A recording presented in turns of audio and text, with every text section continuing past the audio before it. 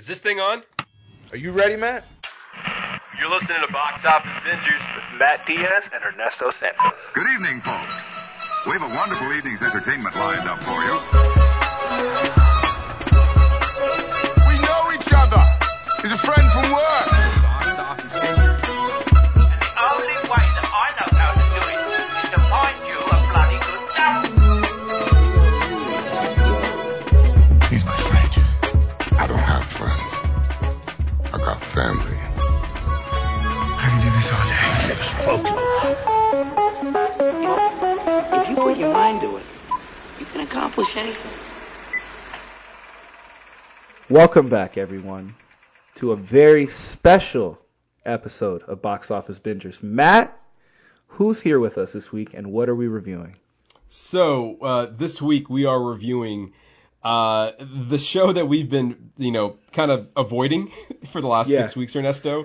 But we're reviewing The Falcon and the Winter Soldier, available on Disney+.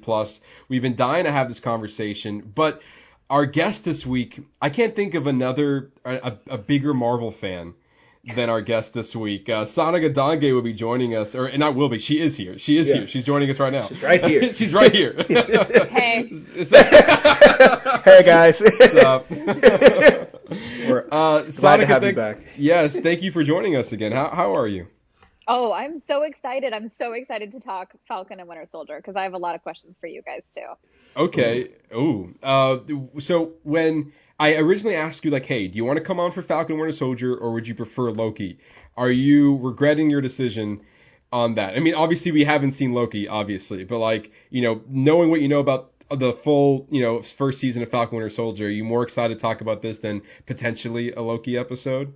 No, I think I may end up regretting this decision. Oh, really? Wow. You think Loki... I really love the premise of Loki and how they've set up how this is like another alternate universe. And I just feel like that show is going to be more of a constant slow burn question mark theory based show. Does that make sense? Like every week I feel like we've theorized a little bit more with that one. Isn't that one supposed to have 3 aren't they already set to have almost 3 seasons? Oh, I don't know anything about that. I'm not sure. Yeah, I haven't heard that either. I'm gonna go ahead. I'm gonna double check on that. I'm almost positive I read that somewhere. Wow, Okay. I would love that because so far all the Disney Plus Marvel shows have just been a one and done. Yeah, and now, with recent news that came out last week, is kind of curious on whether or not The Falcon and the Winter Soldier will be getting a second season, but we'll dive into that a little bit later into the show. But before we do all of that, we got to talk about some movie news. And, Ernesto, ironically, a lot of Marvel is in the movie news this week, and so it makes so much sense to have Sanika on to talk about that with. As well as we're going to be talking about what you're watching, so we're just going to dive right into it right now. Right into the movie news. So before we get started with that, I want to give you guys a very quick Oscars update. I know, Sanika, you've been, diving into the Oscars so much this season, haven't you? Is that a joke? Yeah. I think he was meaning to set that up as a joke. Yeah. I honestly only watched 2 movies, I think, that were Oscar nominated. Okay, go ahead. On totally different spectrums. I watched Tenet. Okay. One time, which was my downfall, because I think in order to understand that movie, you have to watch it at least 2 or 3 times. 100%. And I watched about 2 or 3 at least. Yeah. Have you watched it 2 or 3 times, Ernesto? I've watched it at least twice. I've watched it twice. I would love to watch it for a third because it hits me like Inception. I feel like every time I watch one of those films, I get something a little bit more. Yeah, that's what I felt. I feel like, so on the second watch, did you pick up on a ton of more information than you did the first one? Oh yeah, because that first watch, you're more of kind of trying to figure out what the end goal, what's happening. But when you already know, you're kind of looking, okay, well, how did they set up and get there? And then you start to pick up, and in that sense, you already know what's going on, so you're more picking up on all the little things, especially in a Nolan film. Mm-hmm. Right. Fantastic film, but definitely needed a couple more watches. Definitely. And what was the other film you watched? Oh, it was Soul, which I needed to watch that one time to understand the premise of that one. Yeah. Did you enjoy Soul? I did. I found myself comparing it to Coco, Yeah, which a was little its bit. downfall because I loved Coco. Mm-hmm. And it also had that element of what happens after life with a musical component to it. Right. That one hit me, I think, a little harder than Soul. But Soul was still wonderful, and I know that won an Oscar. Yes, it did. It won two. It won, Best Animated Feature and Best Original Score, both well deserving. But if you've been listening to this show for the last few months, you know that we've been following the awards season very closely. And last night it all came to an end with the 93rd Academy Awards. So Nomadland took the top spot last night, winning Best Picture, along with Chloe Zhao winning for Best Director, and Frances McDormand winning for Best Actress. The biggest surprise, however, came in the final award of last night, which gave Anthony Hopkins the Best Actor award for his performance in The Father, winning over the clear frontrunner, which was Chadwick Boseman for his final performance in Ma Rainey's Black Bottom. So, Ernesto, you can hear Ernesto and I's conversation on that, as well as our full Oscars recap over on our Instagram page at boxoffice_bingers. Ernesto, we had a lot of fun having that conversation. So that conversation lives on our Instagram live over there on our Instagram page, so be sure to check that out. And we talked all of the nominations and our thoughts on the winners. But moving on from that, we have a couple of casting news we want to talk about that happened last week. Mads Mikkelsen will be joining the cast of Indiana Jones 5. He's playing an unknown role alongside Harrison Ford and Phoebe Waller-Bridge. Sanika, are you an Indy fan? I've never watched an Indiana Jones film. Really? Are you serious? I know. I've never watched one. Really? Fully. I've watched scenes here and there, of course, like some of the most famous ones, but yeah, I feel almost embarrassed to admit that, especially on your podcast. No. It's kind of shocking because you're a big Star Wars fan. You love Marvel. It feels like that Indiana Jones is right in that wheelhouse. You're probably right. I've just never been exposed to it. I'm sure I would love it. Maybe I just need to sit down and watch it one of these days. I think so. Yeah, I think so. I think it's definitely worth your time. That's what I hear. Yeah, absolutely. So Ernesto, Mads Mikkelsen's joining the cast of Indy 5. He's known for playing villains, so I think it's safe to say that we know what he's gonna be. Yeah, I think so. So that's kind of exciting that he's joining the cast. He's also in he was in Rogue One. He played Jyn Erso's father. Yep. I believe. Yeah, mm-hmm. And he was also the star of the Hannibal TV series. So he's definitely in that world as well. He was also the main character in Another Round, which won Best International Film. That's right. And we'll be talking about that movie next month for our Foreign Film of the Month. So yeah, a lot of Mads Mikkelsen happening. Also, he's replacing Johnny Depp in the Fantastic Beasts. That's right. Yeah. That's right. Sanika, I know that you love Harry Potter, and I do. What do you think about that whole Johnny Depp, leaving the role, Mads Mikkelsen jumping in on that? So here, I am a huge Harry Potter fan, but I feel like I'm one of those snotty Harry Potter purists, where I love the 7 books. Correct. I will love the 7 movies, but then when we started going beyond that and creating new characters and new storylines, that's when I sort of petered out. So did you watch the Fantastic Beasts 1 and 2? I tried to watch the first one and fell asleep 3 times. And I think by the third time of me falling asleep, I thought this is just not meant to be. But I've heard good things about them. Yeah. Sure. Now, I'm kind of the same boat as you, because I remember being a kid and going to the midnight book releases at Barnes and Nobles specifically for book 7. Like, people like screaming outside of their cars, holding the Harry Potter book, driving away. Like, it was nuts. Like, for a freaking book. It was amazing. Right. It was fun. But like, I'm not here for the Fantastic Beasts movie. Like, the first one was kind of okay. I liked it a little bit more than you, Sanika, but I didn't fall asleep. But the second one, I just couldn't. I tried. I couldn't even pay attention. Like, I felt like I was forcing myself to try to pay attention to what's going on, because I just didn't care. I just didn't care what was happening. So let me ask you this: have your kids watched them?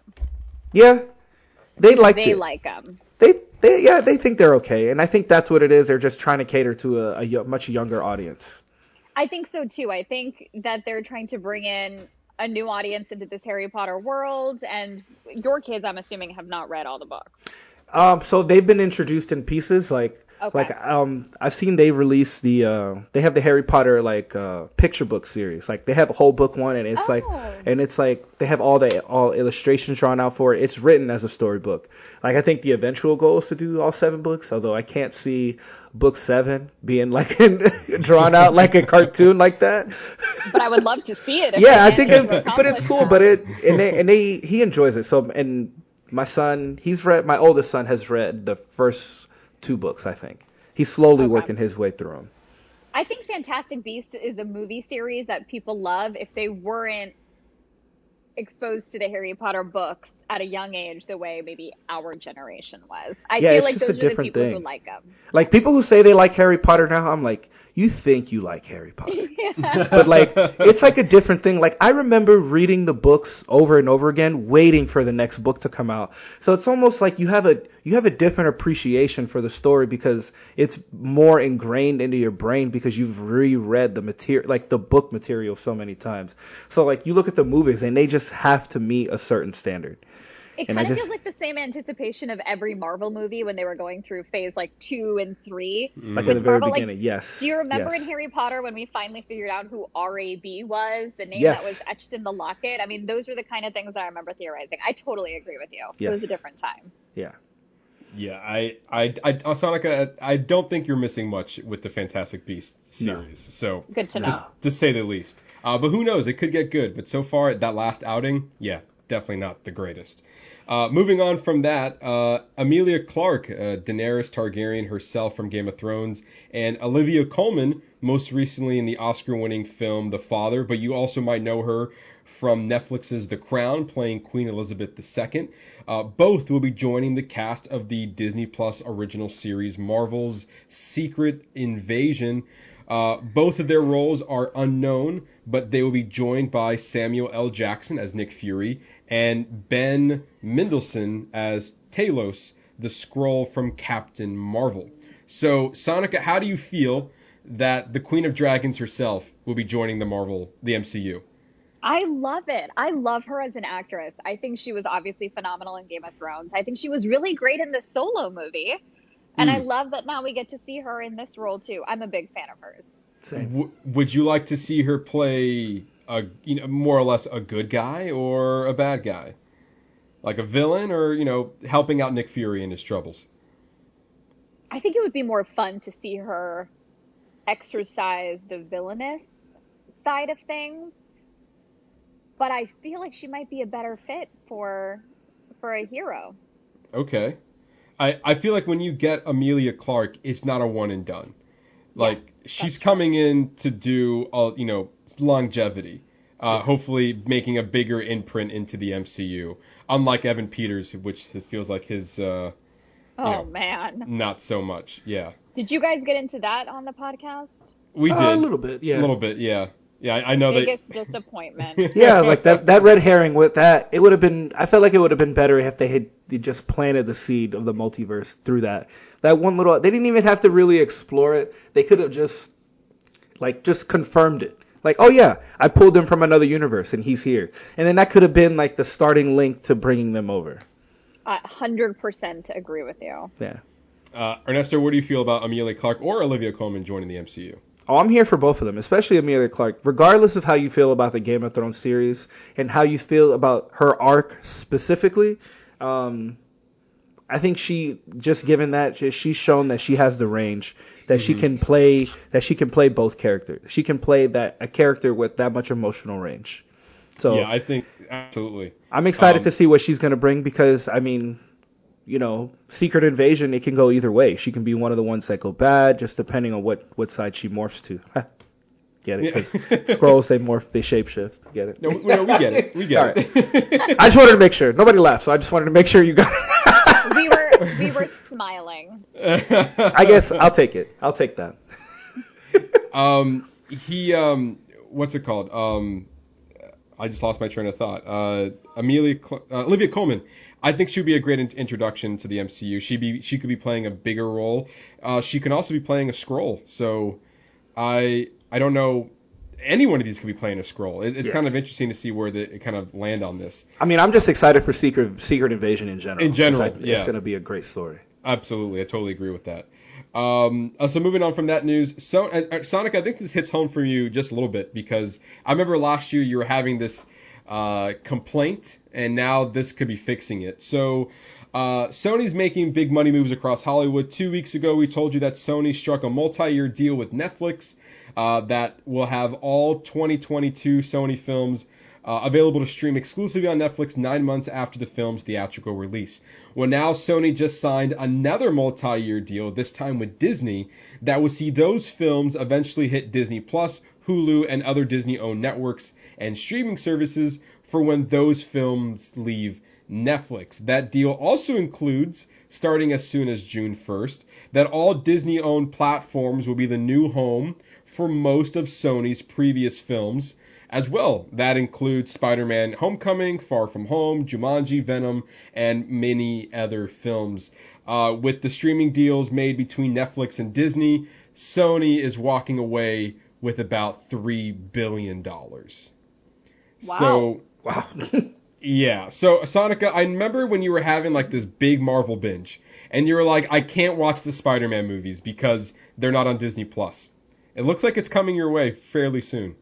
I'm really excited to hear that because every time, and I've done it 2 more times, I think, since. Are you we spoke serious? last. Wow. Yeah, I really love it. You know why? Because I love the end game scene where, the scene where you get goosebumps, where everyone appears, and Yes. then Captain America finally says, "Avengers Assemble." Mhm. But in order to get the full experience of that moment, I feel like you have to go through all of the movies first because they Absolutely. open up so many, open-ended things that all get tied back together. So yeah, I've done it 2 more times since then. And there's always been this gaping hole where Spider-Man should be. So I think this is phenomenal news. Hopefully this is the beginning of a beautiful partnership. Oh, yeah. I think so.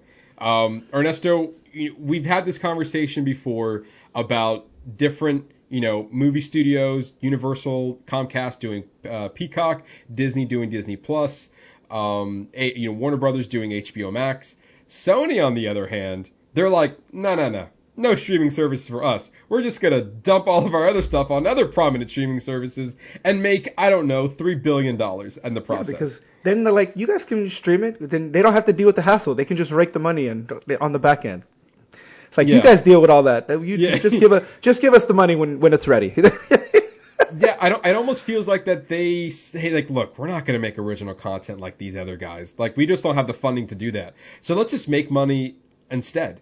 Yeah, let's just keep making our movies, and then we'll just sell it to you guys. That's fine. Yeah, and pretty much. So I think for us anyway, that's a great news for us because we're like, well, we don't have to worry about trying to find Sony movies because they're going to be on that either is Netflix. Nice. Yeah, it's going to be on either Netflix or Disney Plus, and we own both of them already. Because it does seem like the streaming services, like the streaming wars, like it's coming to a point where it's getting to be where now, all right, now there's coming to be so many of them that you have to start realistically, people, you're going to have to start deciding. Like, if you're fortunate to get all of them, then that's great. But most people can't afford all the streaming services because that's going to be the same, if not a little bit more than what having cable is. Yeah, I totally agree with that. So, yeah, this is all good news all around. Looks like Sony's making, billions of dollars, and hopefully they can just translate that money to make better movies in the future. Like, Sony makes great movies. They make great films. Just give us more Spider-Mans. That's fine. I'm fine with all of that. So yeah, and the last bit of news that I want to mention, but we're going to dive into a little bit later because it kind of deals into spoiler territory a little bit. But Marvel announced that a Captain America 4 film is officially in the works with the Falcon and the Winter Soldier creator and showrunner Malcolm Spellman co-writing the script. And so we're going to dive into that particular article or particular news a little bit later when we dive into our Falcon Winter Soldier because I don't want to spoil it here at the beginning. I'd rather talk about that later. But yeah, anyway, that's all the news we have for you guys this week. Be sure to hit our social media channels. We'll post all of the breaking news when they happen all over there. But now we're going to move over to a fun segment we like to call What You're Watching. So, Sanika, we're going to start with you. What have you been watching? Well, I guess I just mentioned I've been watching The Circle. I just finished season 1, binged it all, and now I'm on season 2, episode 4. I hate that I love this show. Have either of you guys watched it? I loved Matt it. has, yeah. Oh my god, I love it so much. Are you all up to speed? I'm not. We haven't started season 2. This is a Megan and I show. So if we weren't out of town with her mother over the weekend, that would have totally been a weekend binge for sure. But we're starting it soon. It's really good. It's really good. So I've been watching that. We are watching Invincible too. Oh, I've heard about that one on Amazon Prime. How is that? Yeah, it's really, really good. I'm so surprised. I mentioned this to Matt last week that I was watching it, and he said he hadn't watched it either. And I'm so shocked because I feel like it's 100% what you guys would appreciate. It sounds like more my show, but I don't think, if I know him correctly, I don't think you really like adult cartoons like that. That's not true. A bit, but every time I mention one, you're like, nah, okay, that sounds alright. No, this one looks interesting. I feel like this one's a little bit different. I would definitely tune into that. Also, it's Robert Kirkman. I like his style. So, as much as I liked or enjoyed The Walking Dead when it was, it's still on, but we talked about this already, Ernesto. We kind of tapered off a long time ago. But the Invincibles is like a comic he did before The Walking Dead, and now it's getting its justice on the screen. So I'm totally interested in watching it. I just never started it yet. Yeah, well, same. I won't say much because I don't want to ruin it for you guys. I really do think both of you guys should watch it. I think it's right up your alley. But from what I understand, and I've never read the comics myself, apparently Amazon has already taken enough liberties with the original material to where it seems like they're two different storylines. Oh, okay. From what I hear, so that's just a rumor. But I heard the show is like really brutal. Is that true? It is. It's very graphic. Yeah. But again, it's a cartoon, so they can get away with it. There's a lot of blood. It's graphic in that way. Okay. Like to the point where after watching 6 straight episodes of this, I started thinking to myself, what happens in actual cartoons when people are hit by a car? Do we just pretend there's no blood? How many times can the coyote get blown up and not beat into pieces? He seems just made of rubber and steel. Like you would think the anvil would have more of an impact. Hey. It's definitely been on the watch list for a while, and having that conversation with you last week, Sanika, definitely piques my interest a little bit more. There's also another podcast that I listen to that also like talks heavily, about the show. So it's definitely been on my radar for a while. Anything else you got going on? I just started watching. I tried watching this show before, and I don't know why it was hard for me to get into it. But now I'm restarting The Boys. I'm only on. Yeah. What is it? What is it about it? Is it just something that you don't like about it, or is it like something that's just like throwing you off? So I've now watched the first episode 3 times, trying to get into it. That's such a good episode. That's really I feel like from the very beginning, like when his girlfriend just gets annihilated by this, he's if I remember correctly, he's like left with her hands. Yeah. And he's like covered in her blood. Like that is insane. It is. I just wish I were more invested in at least one of the characters. Okay. To be honest, though, you haven't gotten past the first episode. I haven't. So really take what I'm saying with a grain of salt. I understand, but I really think you got to give it its due. Like give it a couple episodes. It's really worth the watch. Okay. 4th time. Especially if you like, especially if you're watching that graphic cartoon and you like that, like this should be good. It feels relatively the same. Right, and from what I've heard of Invincible, it seems fairly close, subject matter. Superheroes that can be a little dark, and so that's exactly what The Boys is. I can't say anything more without spoiling Invincible for you guys. Okay, fair enough. You got to really get invested into Homelander and everything Homelander does. God, it's so dark. It's all I gotta say is just give it its due. Give it a chance. Okay. Okay. The other day I started rewatching it in bed and my fiance fell asleep. He's already all caught up, by the way. He's all watched second season too. He just went ahead and watched it without me. And he fell asleep. I continued watching it. The next morning he was like, "You gotta tell me what you think of Homelander." And I'm like, I don't think I've gotten that far yet. For the excitement level that you're asking me that question with, Yeah. I don't think I've seen what I'm supposed to see. It's definitely worth giving it time, giving it its due. I will say that, Right, especially I'll if you love comic book material and you love like stuff like Invincible and Marvel and all that stuff. Like it's right up your alley. Did you end up seeing the new Justice League? I did. And what did you think of that? What did you think of it Justice League? Head and shoulders better than the original one. Well, of course, that goes without saying. But you were good with the 4 hours and everything. No. She's like, absolutely not. Yeah, I liked it, except for that. How come every scene was a slow motion scene? At first I was like, this is really cool. And then about the third slow motion scene, I was like, this is getting way too long. And then when we started watching a slow motion scene of a football game was when I thought, we are overusing this. Way too much. This could have easily been a 3-hour movie. Okay. Without the slow motion. I read an article saying that 10% of the movie is in slow motion. Yes, I read that same one, and that's a big percentage of a movie that's 4 hours long. Did you do it all in one sitting? How did you watch it? I had to do that in 2 sittings. Okay. I think our issue was we started it at 10 o'clock at night, so there was just no way that we were going to get through it on the first. Yeah, try. definitely. Definitely not.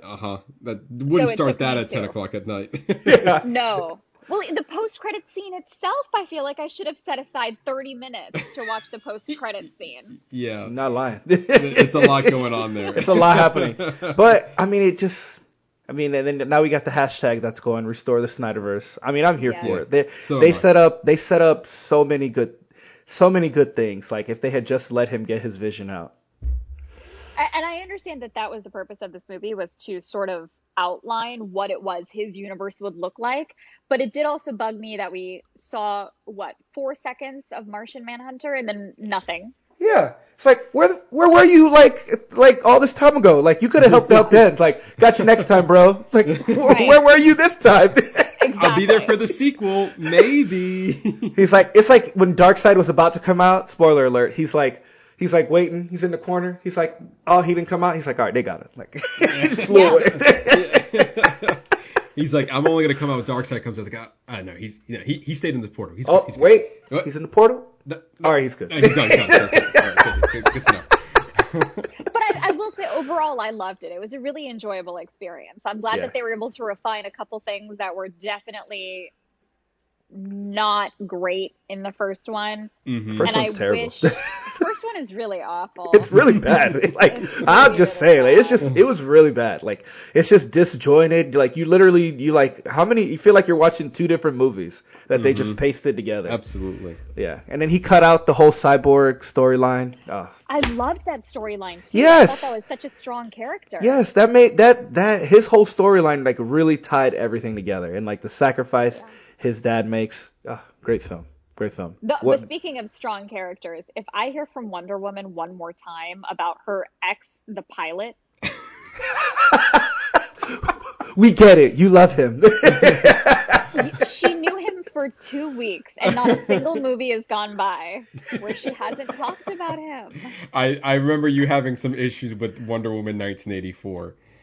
Yes, the Hallmark movie. Did you hate it? It did. See, I did feel like it was a little cheesy, but it was like I don't know. I enjoyed it cheesy. Like, I enjoyed it for what it was. I felt like the entire movie was her coming to grips with the fact that her lover is now dead. Yeah, and it was like the repercussions of like, if you keep him around, then the world's gonna suffer. I have like 8 Hallmark and Lifetime movie recommendations for you this upcoming holiday season, if that's your speed. So I got you covered. As long as, but does it have Wonder Woman like sprinkled on top? No, it's probably like not that. So I don't know if I'd be that interested. I will personally edit in a scene from Ocean's 11 at the end of one of these Hallmark movies, so you can get your fill of action and your fill of this romance tragedy. All in one for you. Wow. Okay. Fair enough. Well, Fair enough. wow. Anything else you've been watching? Actually, I know one other thing you've been watching that we discussed a little bit ago. I know that you were not the biggest fan of Godzilla versus Kong. Oh my gosh. Okay, well, to preface, I've never watched a Godzilla movie in my life. I've never watched a Kong movie in my life. So, I just got off of Weekends 2 weeks ago, and my fiance was like, I'm going to take you out for a special Saturday night date night. We haven't had these in forever. He wouldn't tell me where we were going. I got all dressed up. We're starting to head towards, our little shopping area complex. He goes, surprise, we're going to go see a movie. And I was like, oh, wow, what movies are even out right now? And he goes, Godzilla versus Kong. And about 5 minutes into the movie, I thought, we are not here for me. This movie was just an excuse for him to go see it. Now, apparently, he grew up watching Godzilla, like the dubbed movies. Oh, wow. So okay. he was a huge Godzilla fan. So I think he liked the movie a lot. From my perspective, Matt heard an earful from me when I came into work that following Monday. I felt so bad for Kong. He's in these shackles on sea. He's drowning. Godzilla's head is way too small for his body.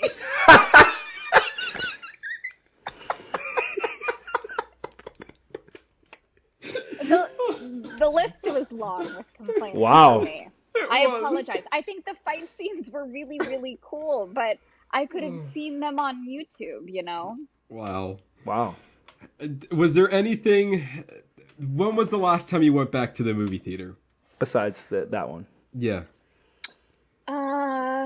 Wow. I actually think it may have been Endgame.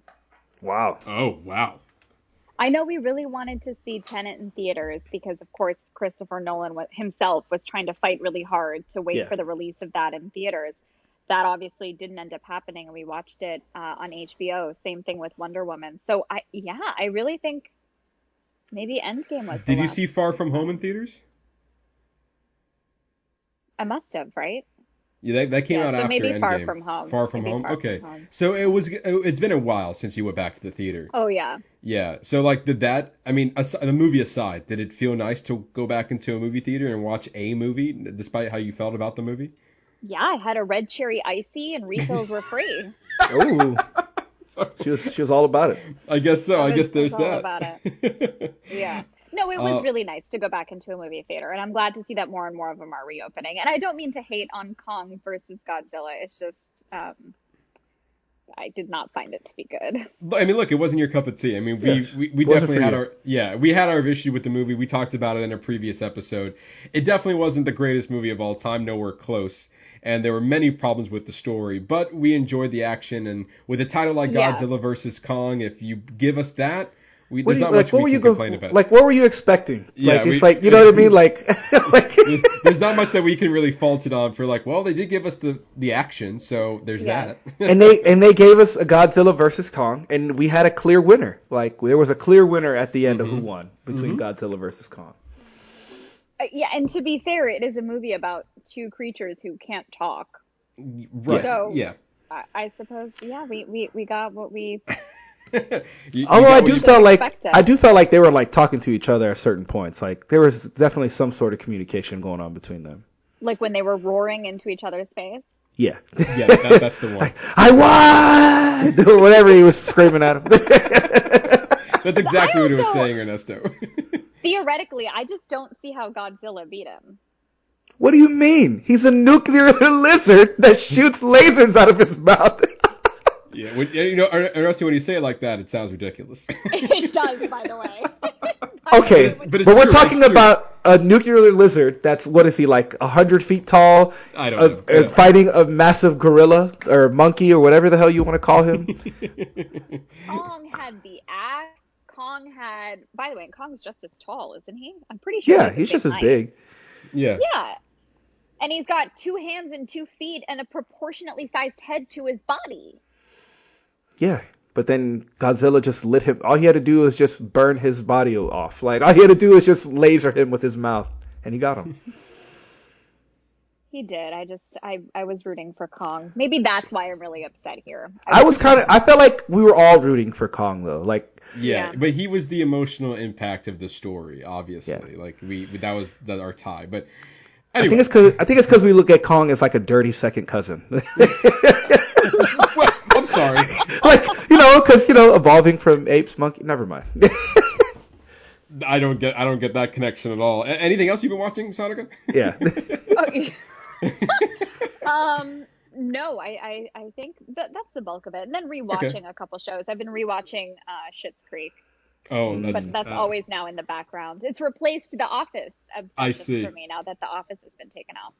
Well, it's on Peacock, isn't it? Yeah, it's on Peacock, right? The Office is on Peacock, yeah. I don't have Peacock. Peacock is free. I mean, not all episodes. Seasons. Yeah, are free on Peacock, yeah. Really? Yeah, Whack. Same problem with Parks and Rec. They put you on that paywall. Whack. Yeah. That's what I'm saying, these streaming services. Yeah, they try to get you all your money. All right, so Ernesto, what have you been watching? Not much. I think, Matt, I mentioned to you a little bit as we were getting ready for the Oscars. I watched Pieces of a Woman on Netflix. I watched that with my wife, and we were not ready for that opening one shot. So the opening scene is a one shot of I don't remember the actress's name, but Vanessa Kirby and her fiance, who's played by Shia LaBeouf. They have a home birth, and in the home birth, the baby passes away. That's the premise of the movie. Like, we were just, it's a very, very intense scene. Like, it's a very intense opening. Like, Vanessa, she gives a beautiful performance. Just having me and my wife dealing with the stillbirth ourselves, like, it was just like, after it was done, like the scene ends on like outside their house, and you see the ambulance there, and it just holds there for like a few extra seconds, and then you hear like the rumblings in the background. Like, we just had to pause the movie and like, all right, I was like, babe, I need to take a couple minutes to like collect myself. But overall, it was a great film. But it was just really intense beginning. I think if you're interested in watching it, like, you should definitely give it a watch. Just understand that the beginning is very, very hard to stomach. Like, if you're not able to handle it, then stay away. But otherwise it's a great film. I am still watching Made for Love. I didn't get to catch the last 2 episodes. It's a new miniseries on HBO Max. But the premise is this billionaire boyfriend who's kind of like, he's like the Google owner of this world, and he created a microchip that he puts in his girlfriend's head that he can like watch her and spy on her all the time. And she finds out. It's really intense. So it kind of goes through that. It's pretty good. It's got 2 episodes left. I'm interested to see how that ends. I finished that documentary Q Into the Storm about the whole QAnon thing. Oh, that's right, yeah. So it basically it follows like a whole year before, all leading up to the insurrection at the Capitol.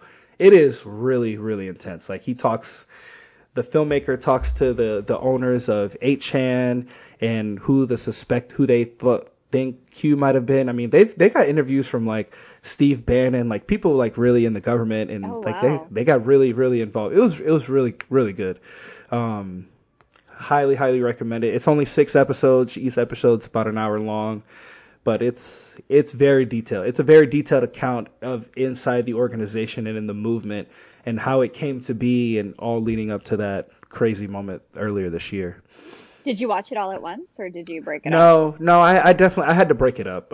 It took me about maybe 3 or 4 sittings, but it's very, very engaging. Like, you're always like, I was like, next episode, like ready to go. But highly recommend it for anybody to watch. And finally, I started watching Solar Opposites Season 2. It's Justin Roiland's new show. He also created Rick and Morty, so it's kind of very that similar style of comedy. Very a graphic cartoon, very similar to probably Invincible, but it's dark. It's about these these aliens who move into Earth, and kind of what they go through here. And these little kids, like, if he finds an asshole on the street, he has this shrink ray, and he shrinks the person, and he's created a colony of little people in his wall.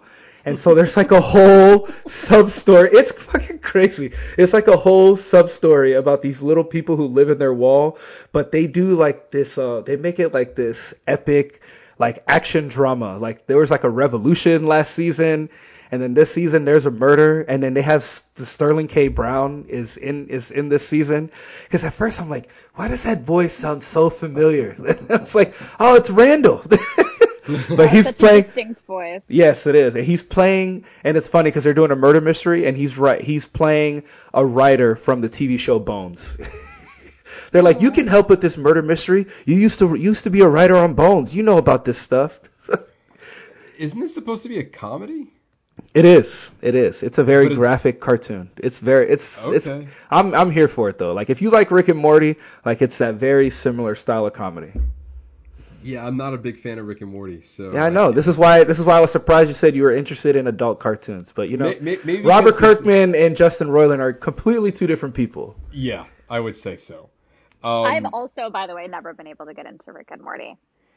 Yeah, a lot of people, because of my It's an acquired taste. Yeah, a lot of people tell me I should watch it because I'm a big fan of Back to the Future, and there are a lot of similarities between the two. And I've given it a shot. I've watched like the first maybe 5 episodes, and I was like, I really don't care for this. I tried. It just did not hit me. I couldn't get into it. I really didn't. I couldn't. I'm with you, Matt. Yeah. How many episodes did you give it, Sanika? Not 5. I think I gave it 2. Yeah.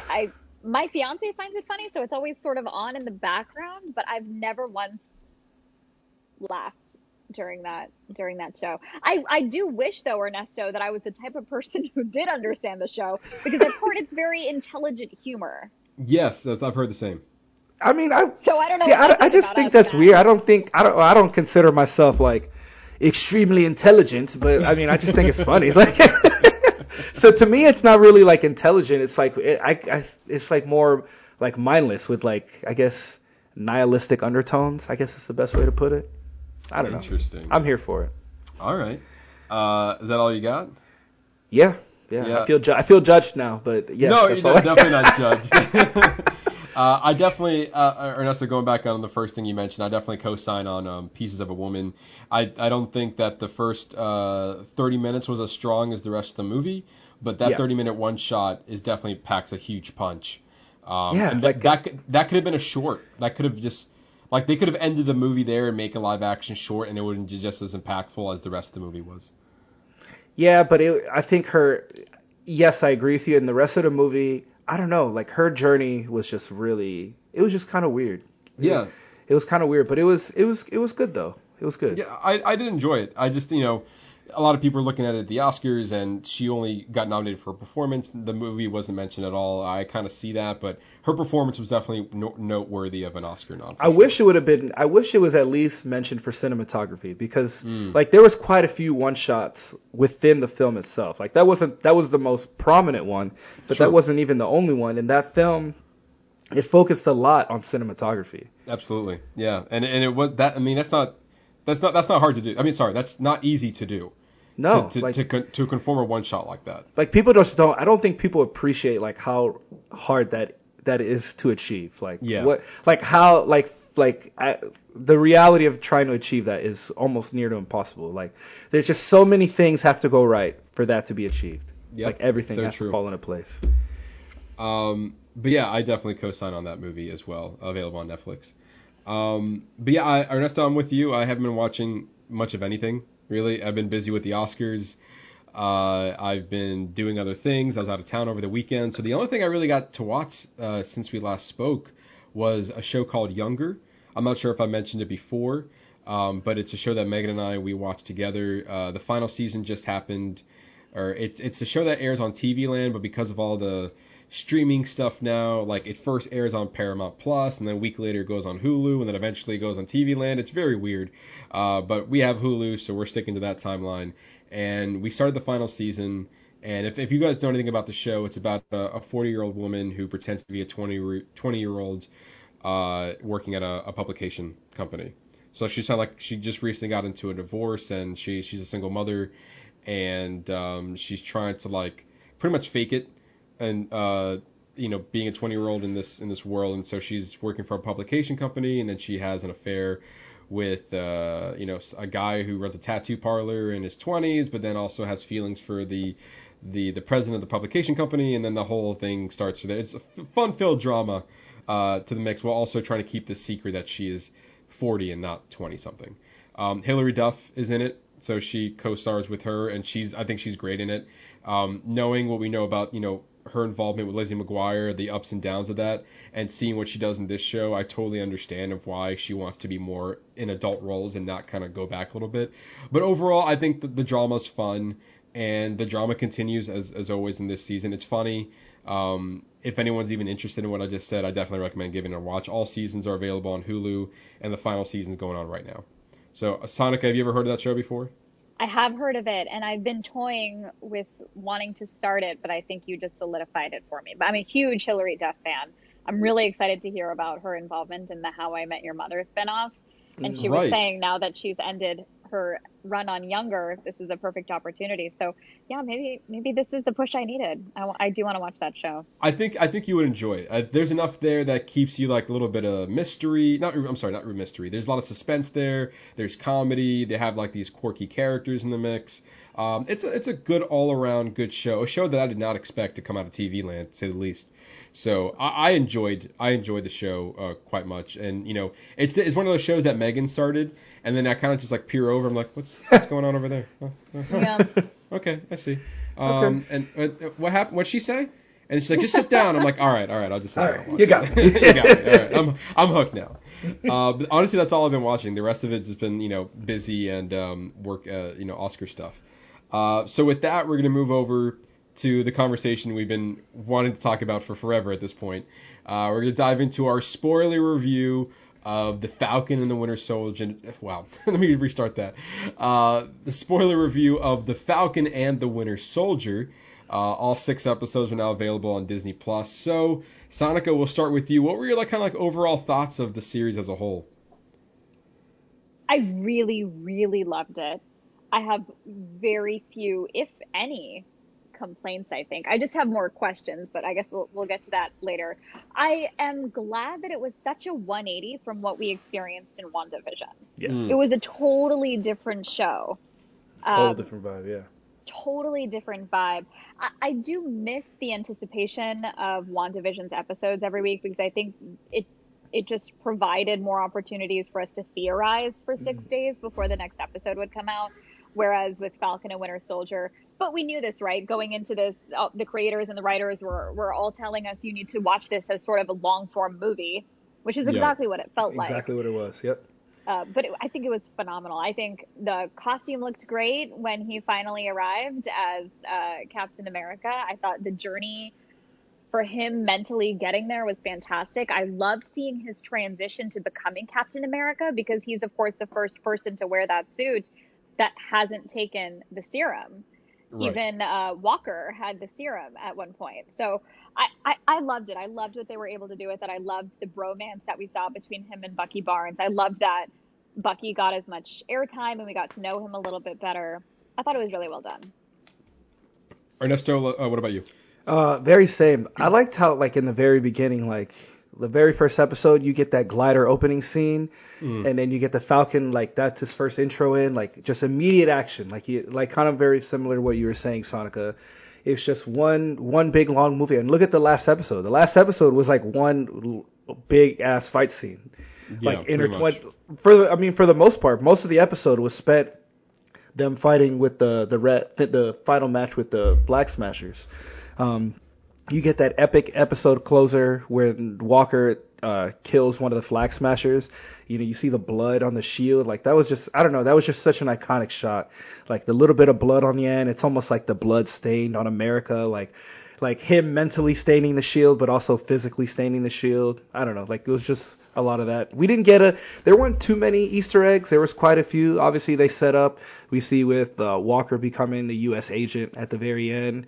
And then there's been this poster meme. I don't even know if it's fan made, but I guess teasing of what the Thunderbolts can be, showing Thunderbolt Ross with Hulk, showing him as a U.S. agent. I think Zemo is involved as well. So I'm kind of curious to see where that's going. I think that's what maybe Julia Louis-Dreyfus's character is going to be, because actually it may be, because I think Taskmaster is in he's in that too, because she's supposed to show up in the next Black Widow movie. She's announced an appearance in the Black Widow movie. Well, she was supposed to have her debut come out of Black Widow.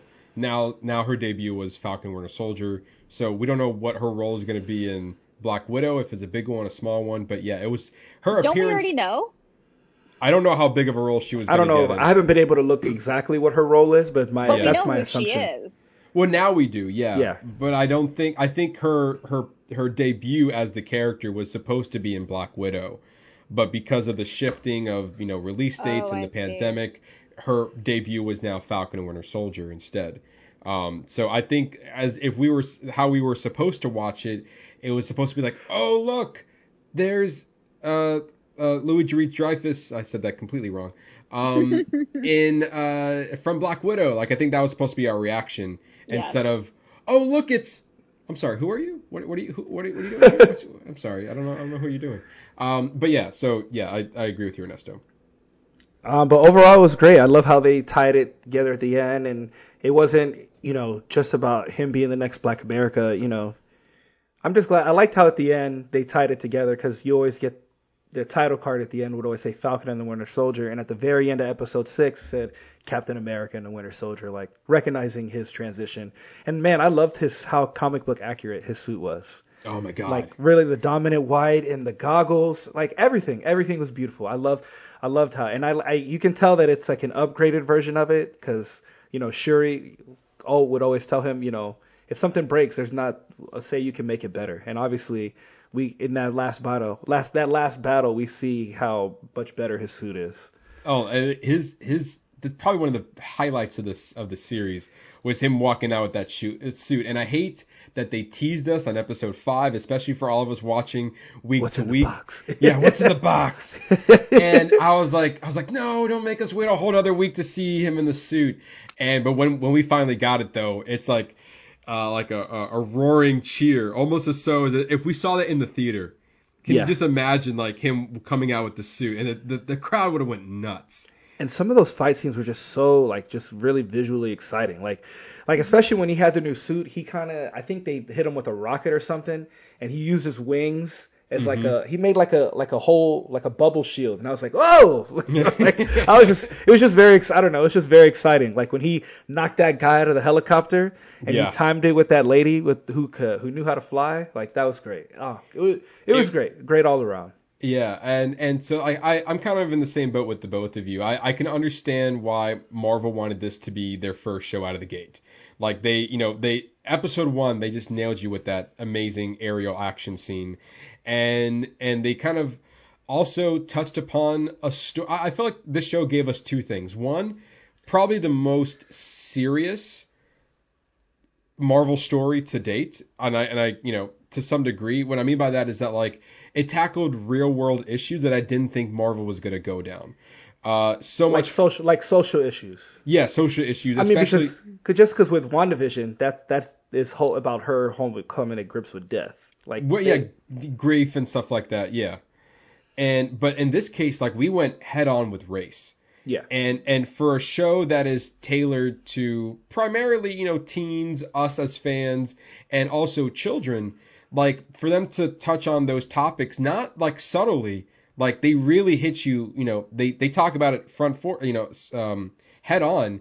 And even with the Isaiah Bradley story, like even just go as far as him saying, the world's not ready for a black Captain America. There will never be a black Captain America. And for them to have those serious conversations in a show like this, I was just like kind of like I'm not surprised to hear this content. I'm just surprised that Marvel's going in that direction when they have never really done that in the past.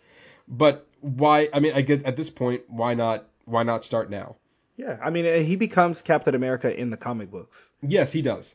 But they could have just easily. What I'm saying is like they could have just started the show with him already in the suit. Oh, I see what you're saying. Like we don't like not seeing the transition, just seeing Correct. like they could have started it with him already being Captain America. Right. But then we wouldn't have gotten the John Walker introduction.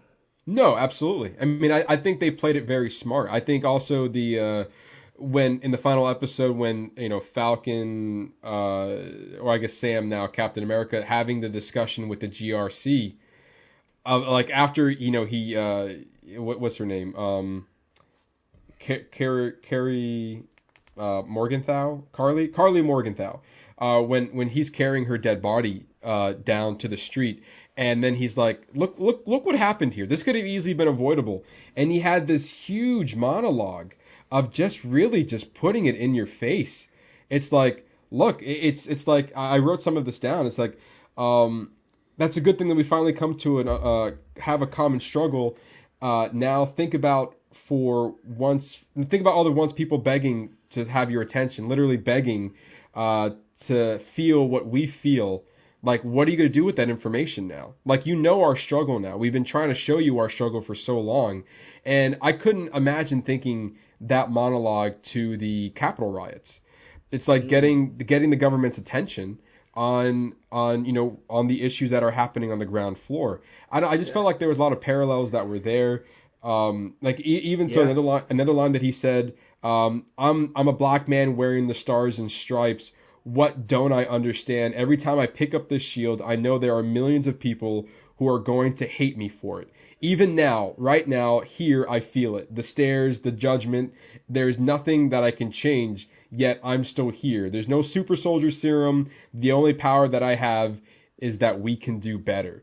I'm like, I've never heard that being said in any Marvel show or any Marvel content. I see what you're saying. It's just like I just got taken aback in a good way. Yeah. I was like, yeah, Marvel, let's do this. Let's have these conversations.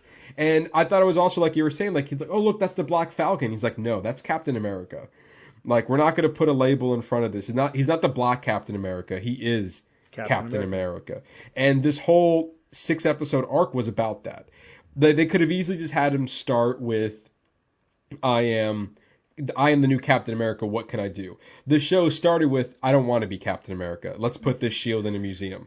Like, it could have started with whatever the Captain America 4 film is going to be about. Exactly. Yeah. And instead, now we have, like, I don't want to be Captain America. This deserves in a shield. This doesn't belong to me. I can't own up to this. And the whole series was about, yes, you do deserve to hold the mantle. And I really appreciated the show for doing that, especially tying into the Isaiah Bradley story, which is very prominent. A comic book series, I believe, is Red, White, and Truth, or Red, something Truth, or Red, Black, and Truth. One of those titles. I'm sorry if I mispronounced the title or misspoke, but it's a comic book that kind of showcases Isaiah Bradley's story of, like, he was, fed with the super soldier serum and then forgot about by the government. But yet within that time, he was doing all these secret missions. A lot of black people in the war were doing those secret missions. So again, like, to even to tackle that, and then you have that heartfelt moment at the end where he gets put in the museum, and now, like, people will never forget your story. It's to me, that was the strongest point of the storyline. Sanika, how did you feel about Sam's journey through that whole series?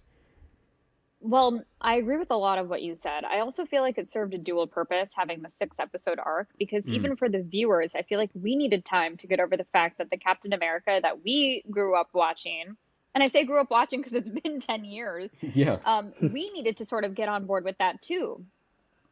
I mean, it's such a huge transition. This was the first Captain America, and I think for a lot of people, Steve Rogers is the Captain America. And so I think it provided us that transition of, we got to learn a little bit more about Falcon. We really didn't know that much about him before the start of this show.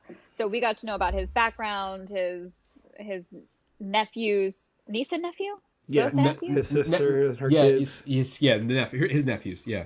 His nephews, his sister. Yeah, we got to know a little bit more about his background, and we started rooting for him. We wanted him to be Captain America, and I think by the end, you sort of achieve the same love for him that you had for Steve Rogers, someone that we had come to know over the course of 10 years. I will say I did not much care for Carly. I feel like that storyline and that character development fell a little flat for me. But I do also know it's because they had to cut out a lot of scenes because they had this whole virus storyline that they then had to take out of the show. And apparently that also cut out a lot of the scenes where you empathize with her. So that was a little unfortunate. I wish we could have grown to understand her a little bit more, because by the end when he was carrying her body back and giving the speech hit home for me. But I still couldn't find myself empathizing with Carly at all. You make a really good point, because throughout this whole series, I did not care for her character at all. As the leader of the Flag Smashers, I understood the cause. I just didn't I couldn't sympathize with her that often. And it could have been due to the fact that, like you said, because they cut out a lot of scenes, but ultimately I didn't feel like she was a strong villain. Also, and I feel like that's the lack of, that's kind of like the Marvel trope where we spend 90 minutes of screen time with our hero and we only spend 20 minutes with our villain. So within that time frame, when we're focusing a lot of story on how we're building up our hero, how do we, the time that we have left, how do we make a compelling villain? And the answer is they're not doing an amazing job of doing that. But then you look at Loki, look how much screen time he has to not only have us love him as a villain, but also maybe a potential hero, anti-hero type figure. So I think that's one of Marvel's weakest points, is not really giving us time to understand what they do, what motivates them to be the villain in certain cases. And again, that I'm sure the pandemic played such a huge part in that. I would love to see the scenes maybe after the fact, if they release them as deleted scenes. But I agree with you. I just felt no empathy. Ernesto, what did you feel about Carly Morgenthau's her as the villain, the leader of the Flag Smashers? I mean, it was kind of, to me, it was secondary to the main story, which was Sam's coming to accept him being Captain America, because obviously we got a lot with John Walker and him and Bucky running into them, and seeing him go to the dark side and then kind of come back. I mean, it felt like they were there just as like a mini plot device for what the story that they really wanted to tell. Like, it wasn't the most dominant thing. Yeah, it was a very one-sided villain. Yeah, I totally agree. And then her dying at the end of the series, okay, I'm sorry that you passed away, but we got this great monologue afterwards, so there's that. And he brought up a good point too. Is like, when she dies, do you want to see what Carly 2.0 is? Right, yeah. And even after that, even before that, he was like, you guys don't even understand why she died. You didn't even bother to ask why she died for a cause. And he even said, stop calling them terrorists. You're putting labels on this. It's she's fighting for a noble cause. You're not willing to accept it, or even try to understand it, to come to a common ground that we should be, settling this conflict in a civil way, and not, in a flag smashing way. and it was funny because they're like, yeah, but Falcon, it's hard. Oh yeah, you want to know what's hard? Fighting Thanos, that was hard. You're only here because of me. Let's just remember that. Yeah, seriously. And he was really to your face about it, and he even cursed. I'm like, oh, look at you, Marvel. I know, right? They definitely know how to throw a curse word in there effectively. Even he's like, shit. You guys know what I've done so far. You guys even come to ask what, not even a thank you on that. But I do love that it was more of a straightforward drama. Action drama, as opposed to WandaVision, which was more I don't even want to say psychological, but it did make you think and wonder what the connection were, what was going on.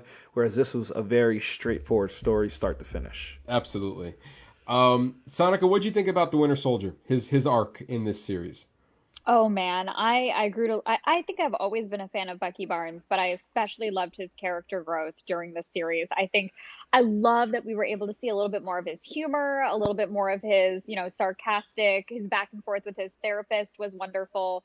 I loved his list. I loved following that black book and the journey that he had to take and learning what it meant to do what's best for others and not necessarily for you. And that's how you'll find, redemption or some sort of sense of redemption through all of this.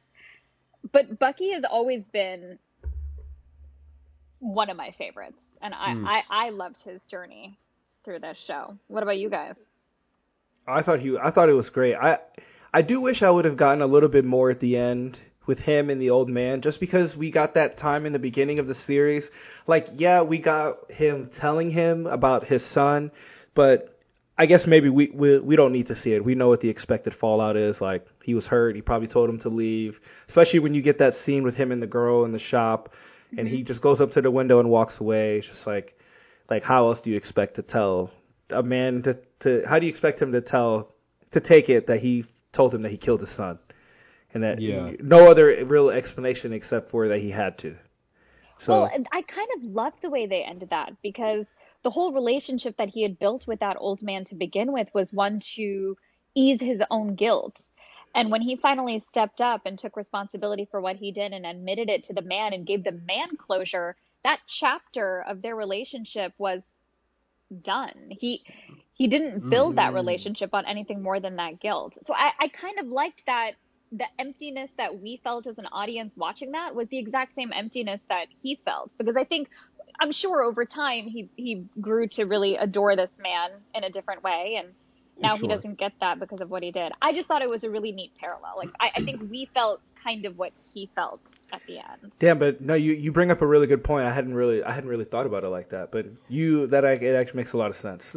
Well, I think having that relationship to begin with is kind of comical, because like you don't often think of Bucky Barnes as being 116 years old, or 106 years old, whatever the age that they said in the movie or in the series. Is like, oh yeah, you are an old man, so you would relate to, having a friendship with another older man, or older people, I should say.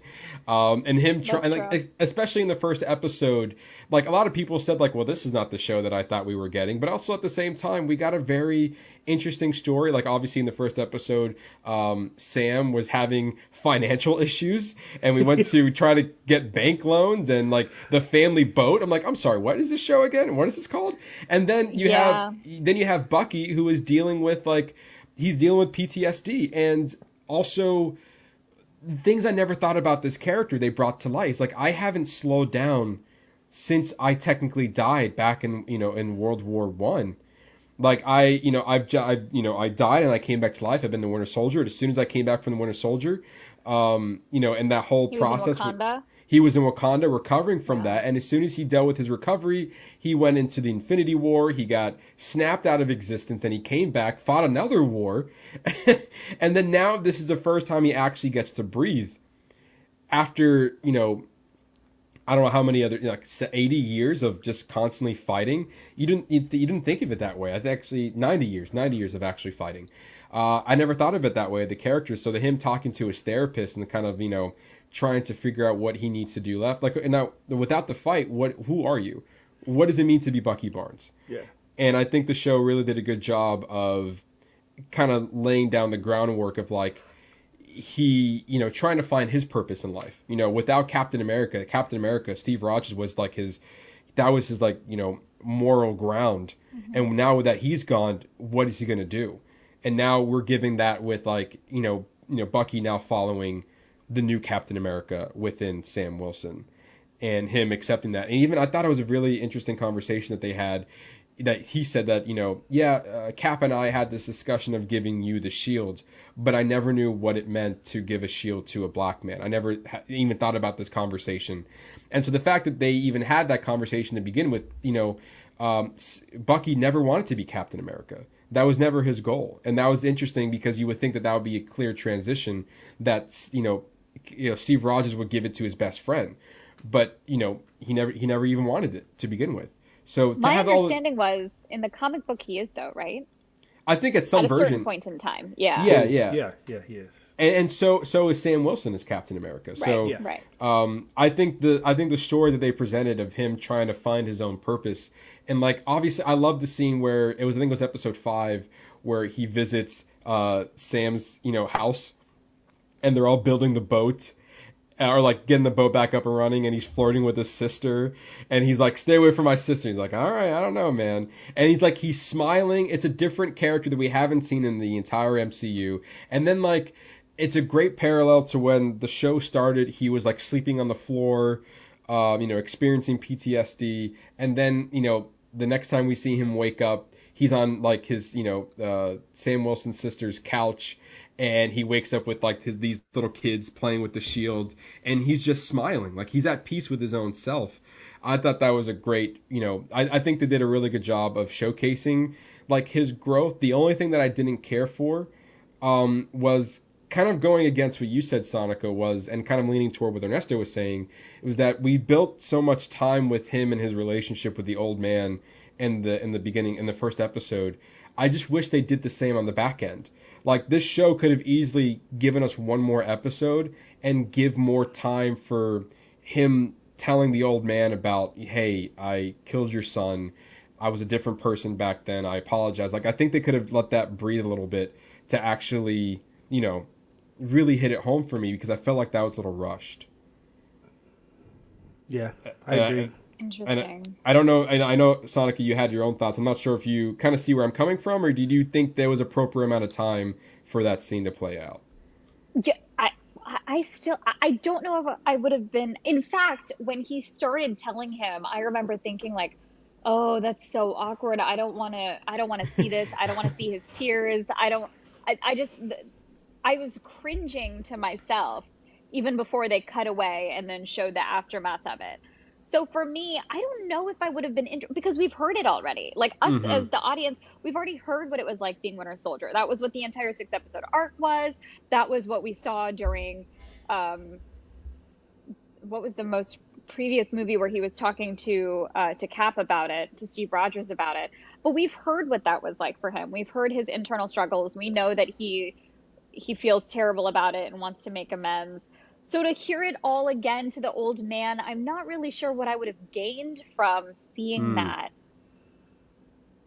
And I still feel like it's so symbolic that even as viewers, we were witness to the effort he was putting into this relationship with this man that was ultimately just a way for him to ease his guilt. And at the end, when he did the right thing, the relationship was done. That was that. Yeah. But I mean, I see where you guys are coming from, but to me, I think I would have gotten bored had I watched the scene played out. It wouldn't have given me anything new. I see where you're coming from. I feel like a lot of time was given to Falcon's journey in the final episode, which is well deserved. It needed to have that much time. I just felt like that when it came to the other things, it was very quick.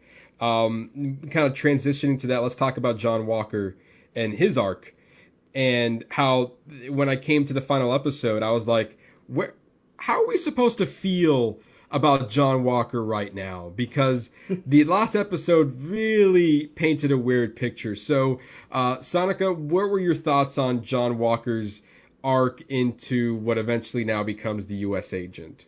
No, I agree with you. I agree with you on that. By the end, I was like, I'm not really sure. The costume looks great. Yeah. I don't know much about U.S. Agent, except that I know that he is U.S. Agent. I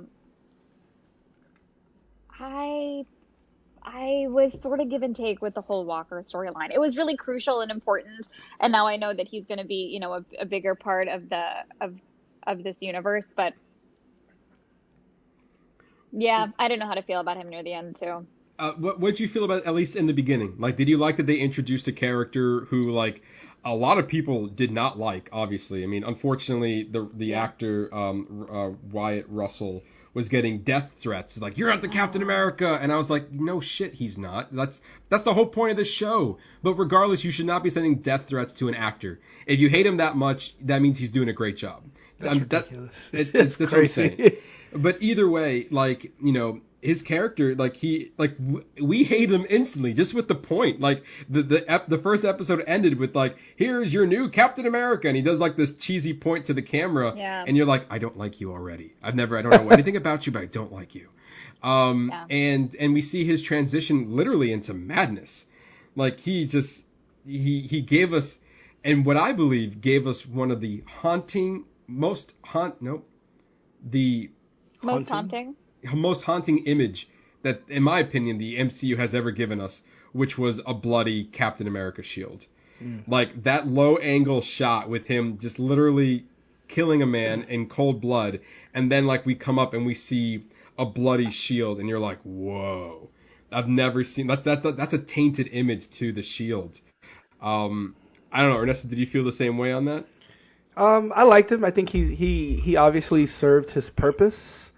Yeah. I am curious to see where, U.S. Agent goes.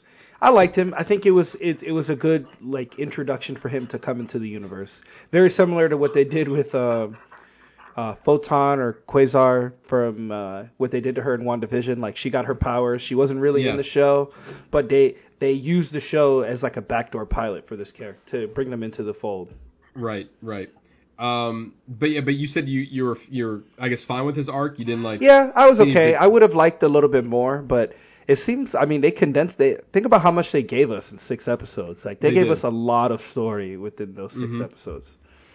Speaking of which, another kind of quasi villain that was appeared in the show was Zemo. We got an introduction of Baron. Well, not introduction. We got an appearance of Baron Zemo. Sanika, what did you think of his appearance in like about maybe 3 episodes or so? Oh my gosh, I loved his character.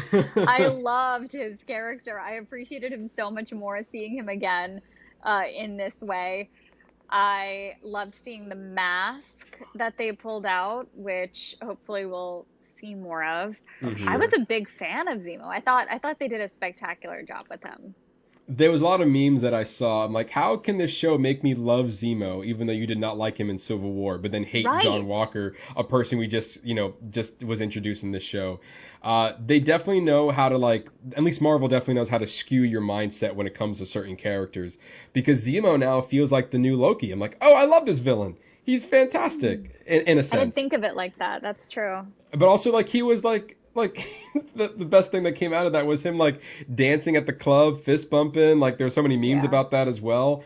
I'm very kind of torn with his arc because I really don't know what huge purpose he served overall.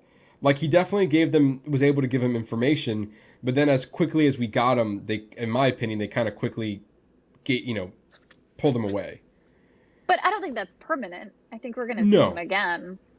Yeah, I think so. Like, I felt like that, him, like, the Winter Soldier kind of not killing him, obviously, and, like, these were blank, and he gave him away to the Dora Milaje, and they put him in the raft, and now he's back in a now high-security prison. Like, I just felt like that was very abrupt. I just thought that he was going to be there throughout. Ernesto, what were your thoughts on Zemo coming into the fold? I would have liked to have seen him have a more active role, but obviously he was more behind the scenes. We see, he's the one who caused that massive the destruction of the rest of the Flag Smashers at the end of the last episode. Yeah. So he served his purpose, and that just shows you that even though he's locked up in Wakanda, he's still pulling strings on the outside. So even though we weren't seeing Zemo, he's still making things happen. Well, he's not in Wakanda. He's in the middle of the ocean on the raft. But the Wakandans put him there. But that's what I meant. But yeah, I just felt I do agree with you. I feel like they maybe could have done more with Zemo. But I think his presence there alone, like even though he was already causing tension between the group anyway. Yeah. So like, seeing that dynamic between, like it kind of like we need to break out Zemo because we need to fight against this group of super soldiers, which Zemo was not a fan of. And I think what was great about his character that he never lost, like he never broke character in a sense of like, yes, we liked him more in this series, but he was always Zemo. Like he always gave you the suspense of never knowing when he might turn on the group, which he eventually did, and then end up getting caught for it. But also they brought up a lot of good points of like, did you guys even visit the memorial site for the people who died in Sokovia? That was his whole thing, and so like they kind of kept that alive in the sense, and they also brought up a new place where they visited very briefly, Madripoor. I believe I said that correctly. Madripoor, yeah. Madripoor, yeah. And they gave us what I thought was a very lackluster Sharon Carter run there. Sanika, what do you think of Sharon Carter being in this series? Okay, so here's my question for you guys. Do you think Sharon Carter's not Sharon Carter? Yes. Do we think she's a Skrull? Yes. Oh, you do? Okay. Yes. What during the time that she was apparently power broker, she was Agent 13. Like the timeline is not adding up for me. So here's my thoughts. First of all, it was like the worst kept secret in this series of like, who is the power broker? It's like, well, she's doing some shady business.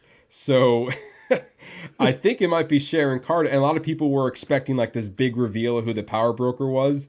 And then when it ended up being quote unquote Sharon Carter being the power broker, we were like, oh, all right, I guess. Well, and but do you also, remember Zemo saying, and he could have totally been lying, but saying that he knew the power broker, and if he knew the power broker and Sharon Carter standing right there, wouldn't he have said something?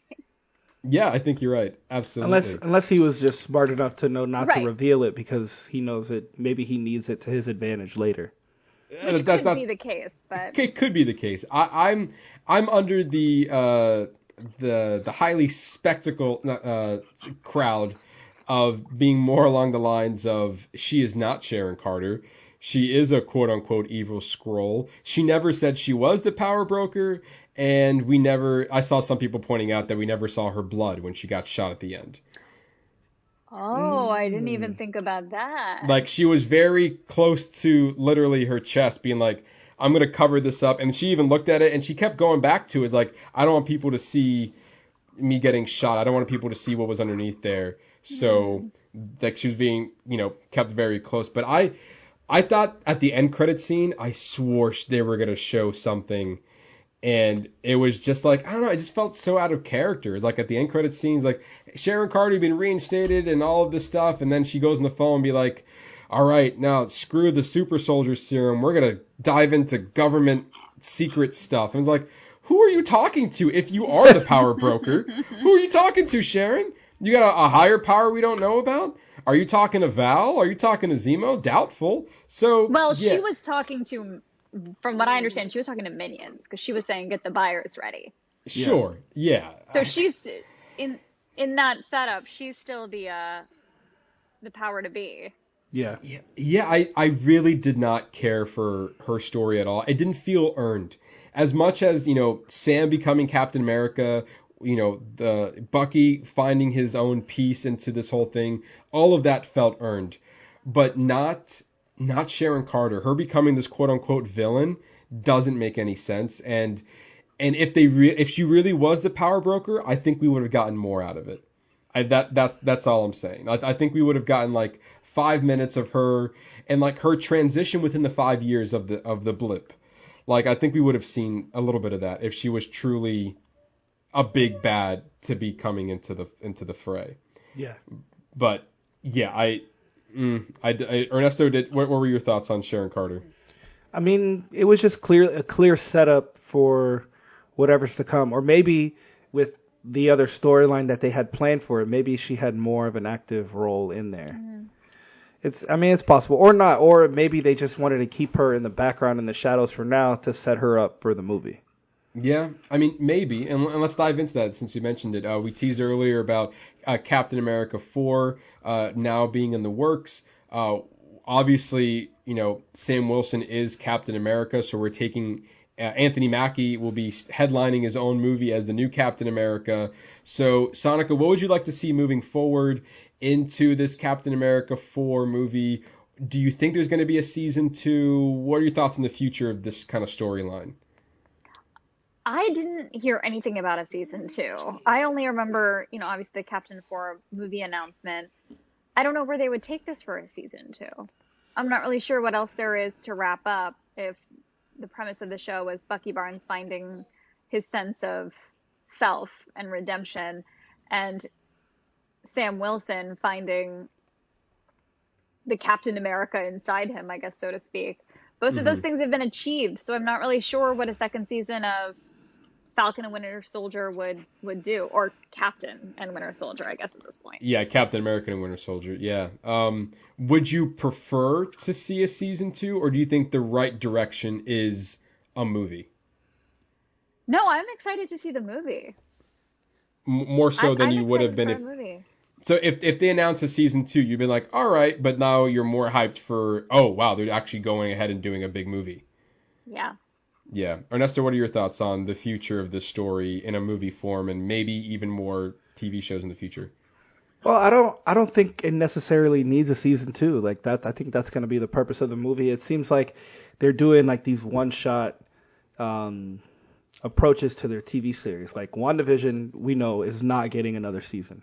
Doesn't need another season. It's just a long form story in this one part of the massive Marvel arc. It's just kind of like the way the comic books work. So I mean, it seems like they're finding their niche and trying to make.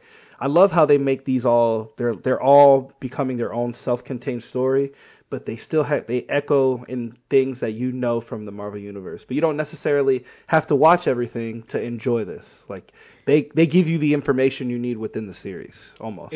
It does feel like that if you were to watch Avengers Endgame and then jump into Captain America 4, it does seem like a clear transition to be like, okay, now he is Captain America. But if you want to see that journey to Captain America, you can watch The Falcon and Winter Soldier on Disney+.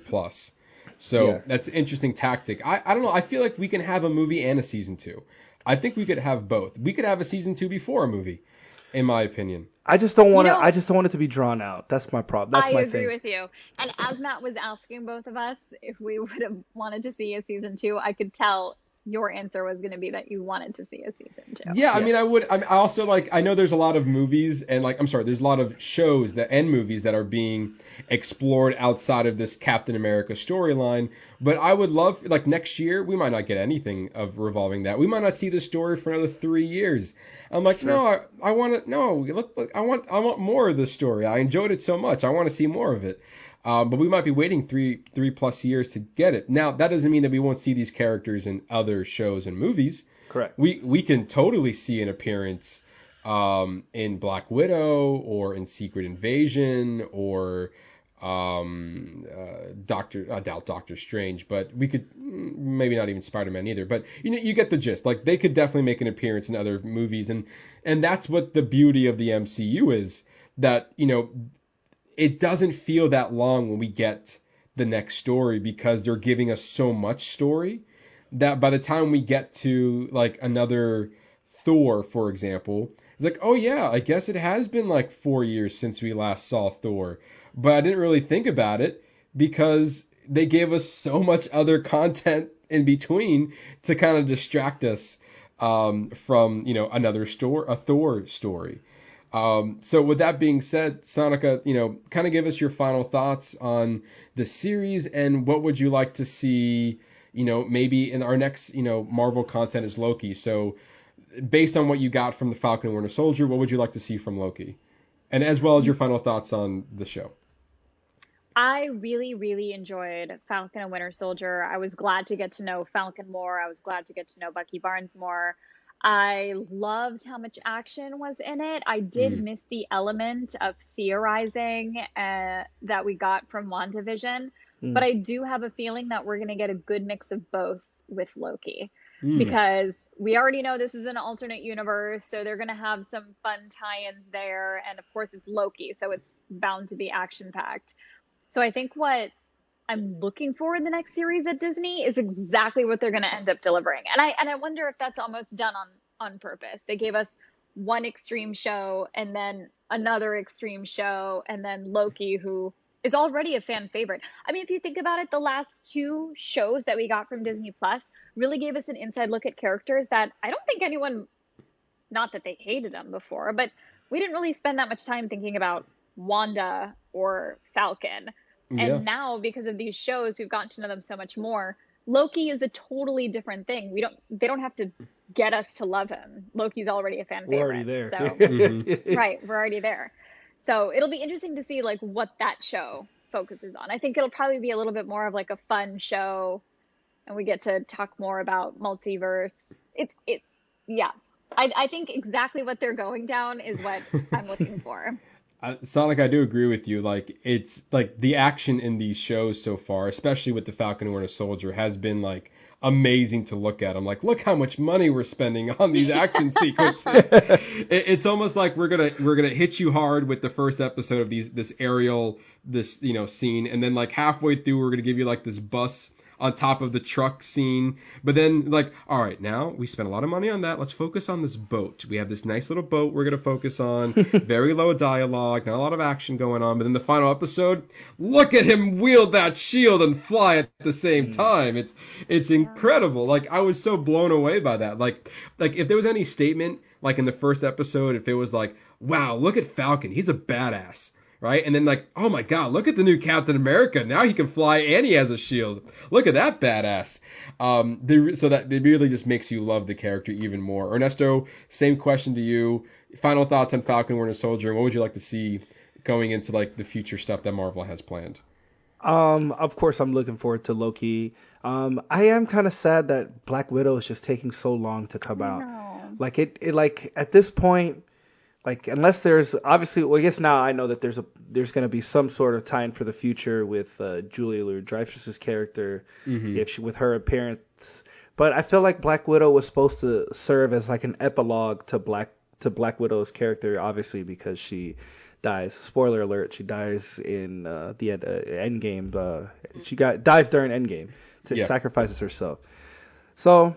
I'm excited to see what's coming forward. Falcon and the Winter Soldier was great. I don't necessarily need a season 2 unless the movie provides a reason for them to give us a season 2. Like, don't give us the content just because this was so great, because then we'll fall into just giving us, then it's just fan service. Like, don't give us something unless you have a good enough story that ties into the universe and what's happening in the universe. So for you, you're like movie first, and then we'll worry about a season 2. Or if the movie does its job, then don't give us a season 2 at all. Yeah, and it's just an arc. You can watch Captain America 1, 2, 3, then you can watch Falcon and the Winter Soldier, and then you can end it at Captain America 4, and then that's like the Captain America arc, and then he can just appear whenever, in different shows and different things. Interesting. Yeah, I totally agree. I totally agree with both of you. This is a great series. I love this show. I feel like I got more gratification out of this show than I did at the end of WandaVision. I'm not sure if you both agree with that. Just but different. It was definitely different. Yeah, I mean, I felt more satisfied. I felt like the story came more to a close at the end of Falcon Winter Soldier than it did on WandaVision. Whereas I felt like WandaVision is like, we have more to come in Doctor Strange. So yeah. But I totally agree with the both of you. Great show. If you haven't watched it, then we spoiled a lot from it. But definitely recommend giving that show a watch. And there it is. That's our spoiler review of the Falcon and the Winter Soldier. Sanika, wow. Thanks you for coming back. For coming on the show. Oh, thanks for asking me to come back. Yes, I know that you had some great insight on the Marvel stuff, and you do. And hopefully we can maybe bring you back again for more Marvel talk. Catch me after Loki. Oh, okay, all right. Or Black Widow, honestly. I'm ready for that movie to get released. Exactly, same. I mean, they've been delaying it for so long. Yeah. If you want to, Sanika, if people want to reach, see what else work you're working on, where can people find you if you want to put out your social media channels? Yeah, plug what you want to plug. Sanika Dange TV across all media channels, and you'll be able to find me. There you go. And we know that her dog right now. What is this? Which one is this? Bane or Obi?